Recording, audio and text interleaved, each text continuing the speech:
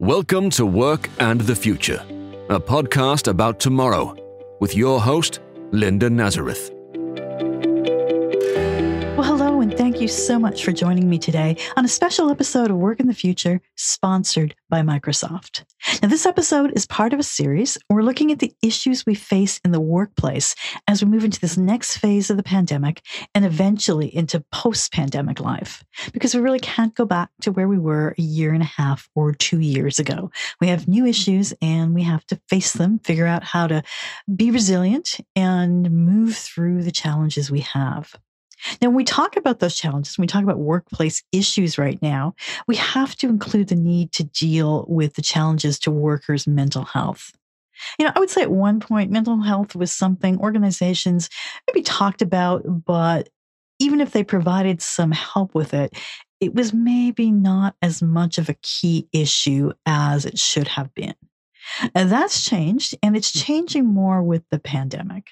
Because with the pandemic still ongoing when we had hoped we would have seen the end of it by now, this is a very difficult time for many, and it's taking a toll on mental well-being. And more than that, though, I think as a society, we're just more aware of mental health as an issue, and that includes organizations. And ultimately, you have to get this right, because if you have people in need of support and help, you can't get everything you need from them in terms of support for the organization. So it kind of works both ways. And there's a realization of that more and more. Hopefully there is. Lots to talk about on this topic. I'm really happy with the guests we have on this episode. Her name is Paula Allen.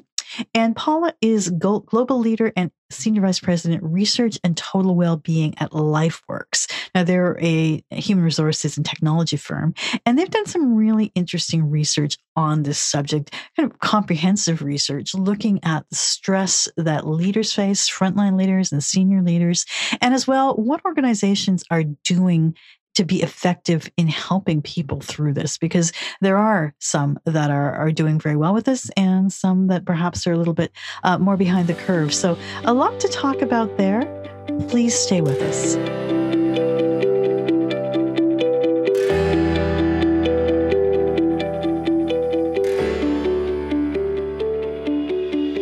How can organizations help senior leaders with their stress and mental health as we move into this next phase of the pandemic? Well, to talk about that, I'm joined today by Paula Allen. She's Senior Vice President, Research and Total Wellbeing at LifeWorks. Hi, Paula. Hi, good to see you. Well, great to have you here today. Now, I have a lot of questions about the research you've done and the conclusions, but I always like to start by asking people about their own careers. How did you end up doing what you're doing? Well, it was a long journey. I started out working with children, mental health, worked with adults, people with disabilities, including brain injury, and really had the great fortune of looking at workplace health and productivity from a number of points of view. So as an advisor, as a leader in product development, in manager training and support. And for sure, I got to the point where I realized there's a lot that we need to know, and really focused on research to help us know that. So you're with LifeWorks, and there's a lot of things we could talk about at this point in the pandemic in terms of, HR issues and organizational issues. But the organization decided to tackle the issue of mental health and put out this survey. How did that come about? Well, mental health is the core of well-being in every respect. I mean, I learned that as part of my career experience. The organization knows that quite clearly. It's really the center of the quality of life, your relationships, your productivity at work, even your participation in the economy. So we have a focus on total well-being, but a particular focus on mental health. And with this leaders survey, we also understand how important leaders are to a workplace. And there really hadn't been much focus on senior leaders. So the people who are actually steering the ship. So we felt it was important to understand their experience, their perspectives, what's changed for them in the pandemic. And that's why we focused on that particular data set. Well, you actually managed to quantify this. You have an index of well-being, right? Yeah, we do actually. We actually started developing it 3 years before the pandemic even hit. So we knew how important it would be for organizations going forward to have a clear, clean, understandable measure of the mental health of working individuals. And that really wasn't available. We had public measures that included, people who aren't working. We had data that was available late. We had fragmented data from service providers. So we really felt that there was a gap to fill. So we launched this mental health index in April of 2020 and have been able to really very clearly track the mental health status of working individuals in Canada, US, UK, and Australia. And as importantly, get some data that helps us understand why we're seeing what we're seeing. We'll talk about the overall reading on it. I'm interested to know how it changed since April 2020 to a year later. Well, the way the index works is we took the data that we've been collecting between 2017 and 19 and set that as our baseline. So that was set to 0, and it really is made up of a number of different components. Experiences of anxiety, depression, optimism, isolation, a number of things that we know are really important in terms of understanding the mental health status of a population. So 0 is the baseline. And when we started to publish in April of 2020, we saw a massive decline. So not surprisingly, we believe that that's directly related to the impact of all the change and uncertainty of the pandemic, but a significant decline. And we've seen a little bit of it inching up, especially over the last few months with increased optimism, but we are still significantly below where we were before the pandemic. This has actually put a massive strain on the mental health of the population. I mean, I know 0 is your baseline, but you obviously watch this pretty carefully. When you look at the situation before the pandemic, how would you characterize mental health then? I would say that we were maybe a 6.5 to 7 out of 10. There was a lot to be done. So we know a fair bit. We know how the human mind works. We know there's still a lot more to know, and that's why research is so critical. But there are many things that were happening in workplaces that really didn't take advantage of that knowledge. So we know, for example, that stigma is a major factor. It's not just a factor in terms of people feeling uncomfortable speaking with one another. It actually prevents people from getting care. It actually prevents people from taking care of themselves because they don't want to self-identify with something that's stigmatized. We know that the role of leaders is absolutely critical in terms of creating an environment that has psychological safety, which is foundational to proper well-being. And that we know that psychological safety, essentially feeling that you can be yourself and won't be reprimanded for being honest about things that you see, not only even in your personal life, but in your work. We know that that's a factor not only in people's well-being and sense of belonging, but it's also a factor in how effective the work team is. There's several other things that we know around managing disability. There's several other things that we know, but we haven't really fully executed on it. So I think there was still a lot of room for improvement. And right now, as a result of the decline in mental health, it's become absolutely urgent. It's no longer just important, it's urgent. Well, it's great that you're getting some information around this so we can understand it. Tell me about the study with Deloitte. It was pretty comprehensive. It was. And as I said, through our mental health index, we have a very clear understanding of where the population is, the general population. And we also did a bit of a deep dive in frontline managers. And what we found there was quite interesting. We found that frontline managers, for the first time since we have data on this, their mental health was actually more compromised since the pandemic than people who didn't have management responsibility. And this is upending, our typical pattern, because typically managers are a little bit older, they have good problem-solving skills, because, you wouldn't become a manager if that wasn't the case. They have a whole lot of protective factors. But that situation pre-pandemic was upended by the level of accountability and stress and, dealing with everything everybody is dealing with, plus having to work with a team and support a team and answer questions when there weren't any answers. So that we found very interesting. But that group didn't include executive leaders, senior leaders. Mm-hmm. So we felt it was a missing part of the data set, and we collaborated with Deloitte in order to fill that data. And that really was the purpose of this study. And we did definitely find some interesting results. Well, how does it differ between frontline leaders and really senior leaders? Well, what was very clear was two things. The level of strain for the senior leaders was much more than the level of strain for the frontline managers. And when you think of how even I described the reason why frontline managers have more strain than non-managers, non-people leaders, you can understand what that actually gets exacerbated the more significant your scope of responsibility. So that was one thing.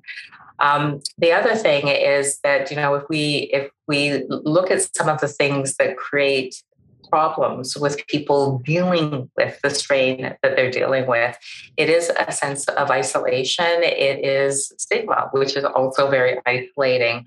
And we found it very interesting that the senior leader group had much higher sense of a career-related stigma if anyone were to know or feel that they were struggling. Like that was quite astounding. We have it in our society. It was more with frontline managers than non-managers, and much more with senior leaders. So that was definitely a factor. It's really interesting because I would have thought a lot of this would have been there before the pandemic too. However, I guess no one's had to step up quite like this, right? This is career changing. It's career changing, and there's a well-established model of stress, in particular workplace stress, that looks at three factors: the level of demand that you have, what's expected of you, the level of control that you have, your ability to rally resources and make things happen, and the level of support that you have. And if you think about that model, what's happened as a result of this pandemic is the demand of these senior leaders exploded overnight. So it's high demand work to begin with. It's high stress work to begin with. And then literally overnight, you're having to wonder about, how am I going to keep my people safe? How am I going to keep my business going? Is my business model going to survive? Supply chain, how am I going to deal with the supply chain? Do I open my stores across the country on Monday, and I'm sitting on pins and needles to see what's going to happen in terms of the requirements and restrictions on Thursday evening? Like the level of demand exploded. And really, we still have pretty high demand. We still have businesses really wondering about what's going to happen in the transition back to the work site if that happens, what's going to happen long term in terms of their business model, all of these things. So that's one thing that's increased. But the other thing that happened is the level of control declined. Right? Because usually you understand what levers you can pull, you understand how you can make things happen, understand how to execute your decisions, because, these are things that you're used to doing, you're used to a particular structure. But, because this was a public health issue, then what people could do and the decisions that could be made were well out of their control. So that declined. But the third factor is also important, is that the level of support didn't increase, because that's what's needed to balance this triangle. Most people were not thinking about the senior leaders and their well-being. Even the senior leaders weren't thinking about their well-being. They were thinking about the well-being of their people, their employees. Paul, I want to talk more about this. I know you found some companies dealt with this much better than others. I'm just going to take a quick break, and we'll be right back. Microsoft 365 is designed to help you achieve more with innovative Office apps, intelligent cloud services, and world-class security. Get work done with productivity solutions and stay connected with your employees and clients, whether you're working remotely or on-site. Microsoft 365 allows you to safeguard your business data with a cloud platform that offers built-in security features for remote and hybrid work. Visit aka.ms/M365 that is FORBIZ, to learn more about Microsoft 365 for Business. We are back with Paula Allen. She's Senior Vice President, Research and Total Wellbeing at LifeWorks. We're talking about mental stress and how that played out, or how it's still playing out in the pandemic in terms of senior leaders particularly. And, Paula, the study you did with Deloitte, you divided companies up, right, into the ones that were leaders and took really good steps to be ahead of this, and the ones that really weren't. We follow, what organizations do and the impact on their people. And we've looked at this in a number of different ways. So from the beginning of the pandemic, not just the Deloitte study, but we've looked at it in a number of different ways, our mental health index. And what we found is that when organizations actually put mental health and well-being at the center of their business continuity plan, their people did better. It was really sort of recognizing that business sustainability right now is less about your processes and technology. Like, we have all that is pretty important, but that doesn't differentiate you. Everybody has access to the same things. The thing that differentiates you is whether your people are there for you, whether your people are focused, whether they're productive, whether they can deal with the ups and downs of changes. And what's required for that is clear support for them. So organizations where we saw CEOs, speaking honestly about and empathetically about the strain people were under, speaking about and destigmatizing mental health, because it was part of a business conversation where a business leader might stand hand in hand with a mental health leader and really help people understand what they were going through, where there was implementation of manager training to give them the skills to deal with the issues that they might be seeing in the workforce.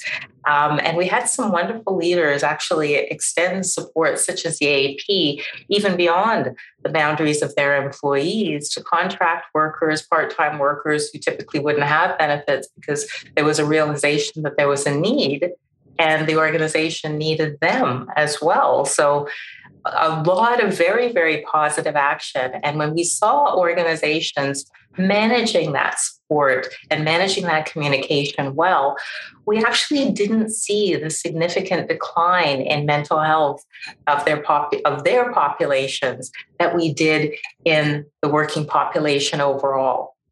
We saw that it buffered it. It's really interesting that you mentioned that there was concern about gig workers, basically temporary workers, or the ones that are not permanent workers. That's a real shift. That is a very real shift, but it's a realistic shift. Pre-pandemic, I'm almost thinking like it's AD and BC right now, but pre-pandemic, that point in time, a lot of the thought around workplace mental health led to things like, invest in prevention so we don't have disability costs, and only our benefited employees have coverage for disability. Not the people who are part-time, not the people who are contract.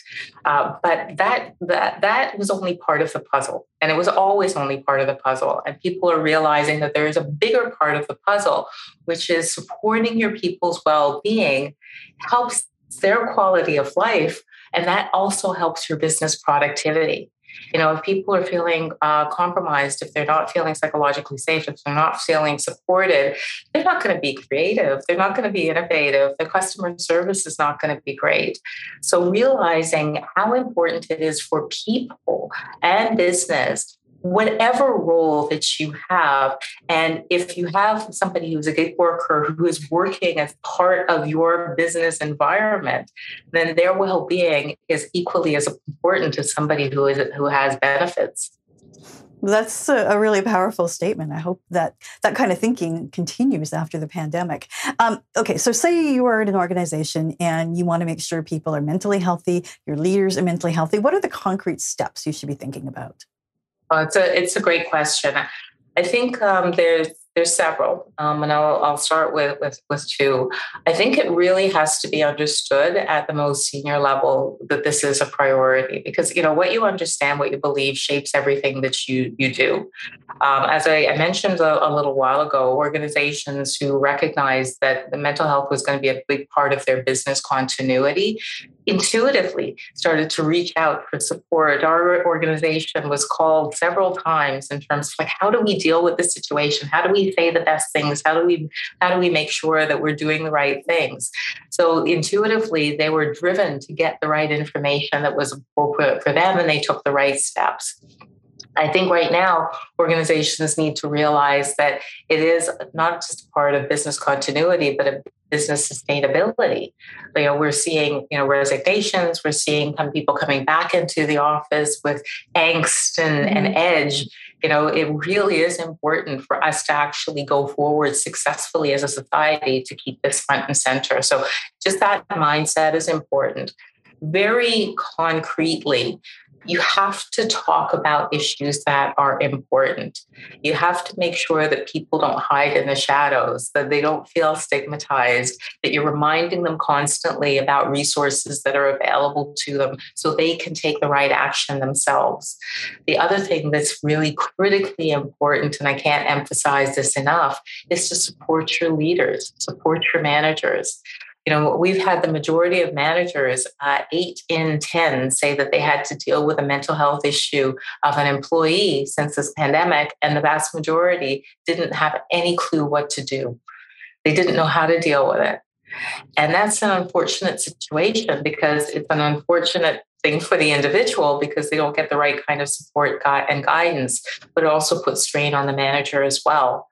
So training your managers on how to support a mentally healthy environment, how to make sure that people feel a sense of belonging, how to make sure that people feel, that they're, recognized and that their well-being is important, but also how to deal with things when they are not in the best possible situation is really critically important. And the third thing is just make sure that you have that continuum of support for your people. So look at your EAP, make sure that it's strong and promote it. Look at what else you might have in terms of services.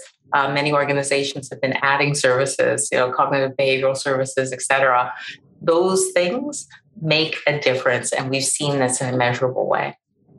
Well, that sounds like you have to be really intentional about it, because what I've seen over the last year is, just going through one crisis after another. Let's deal with this. It sounds like setting up a program, communicating constantly. Are companies doing that? Are you seeing it increasing? Yeah. And you know what, I think I like the word intentional, because I think that is the starting point that I mentioned. If you really understand that one of the pillars of the success of your business is the well-being of your people, then there's no way that you can think about any decision without thinking about that. So I really sort of wouldn't want it to feel like it's an extra thing. It's just a way of doing business that drives success. And actually, I'm so confident in saying that because I have access to information as a researcher. And I know that there have been studies, a number of studies actually, that looked at organizations, even pre-pandemic, who had that focus on the well-being of their workers, and in particular, the mental health of their workers, and infused it as part of their business culture. And those organizations outperform their peers on the stock market. So there's so many good reasons to make sure that this is just part of your organizational thinking. And the good news is that organizations and business leaders don't have to be experts on every detail of what to do. You have partners, we as LifeWorks, other organizations are there for you to help make it easier for you to support your people. That's the reason why we exist. Paula, thank you so much for talking to me today. A pleasure. Paula Allen is Senior Vice President, Research and Total Wellbeing at LifeWorks. Well, that's it for today. If you'd like to know more about Paula and about the study, please take a look at our show notes. You will find some links there. If you'd like to connect with me, I'm on Twitter at @RelentlessEco. Now, if you did enjoy this discussion about the future of work, please take a moment and leave a rating or review wherever you get your podcasts. That really helps people to find this podcast, and it will help us continue these discussions around the future of work. Thank you so much for listening, and thanks as always to Stokely Audio for audio production. To learn more about work and the future and to see show notes, go to theworkandthefuturepodcast.com. You can also contact us at comments@theworkandthefuturepodcast.com. The Work and the Future podcast with Linda Nazareth is a Relentless Economics production.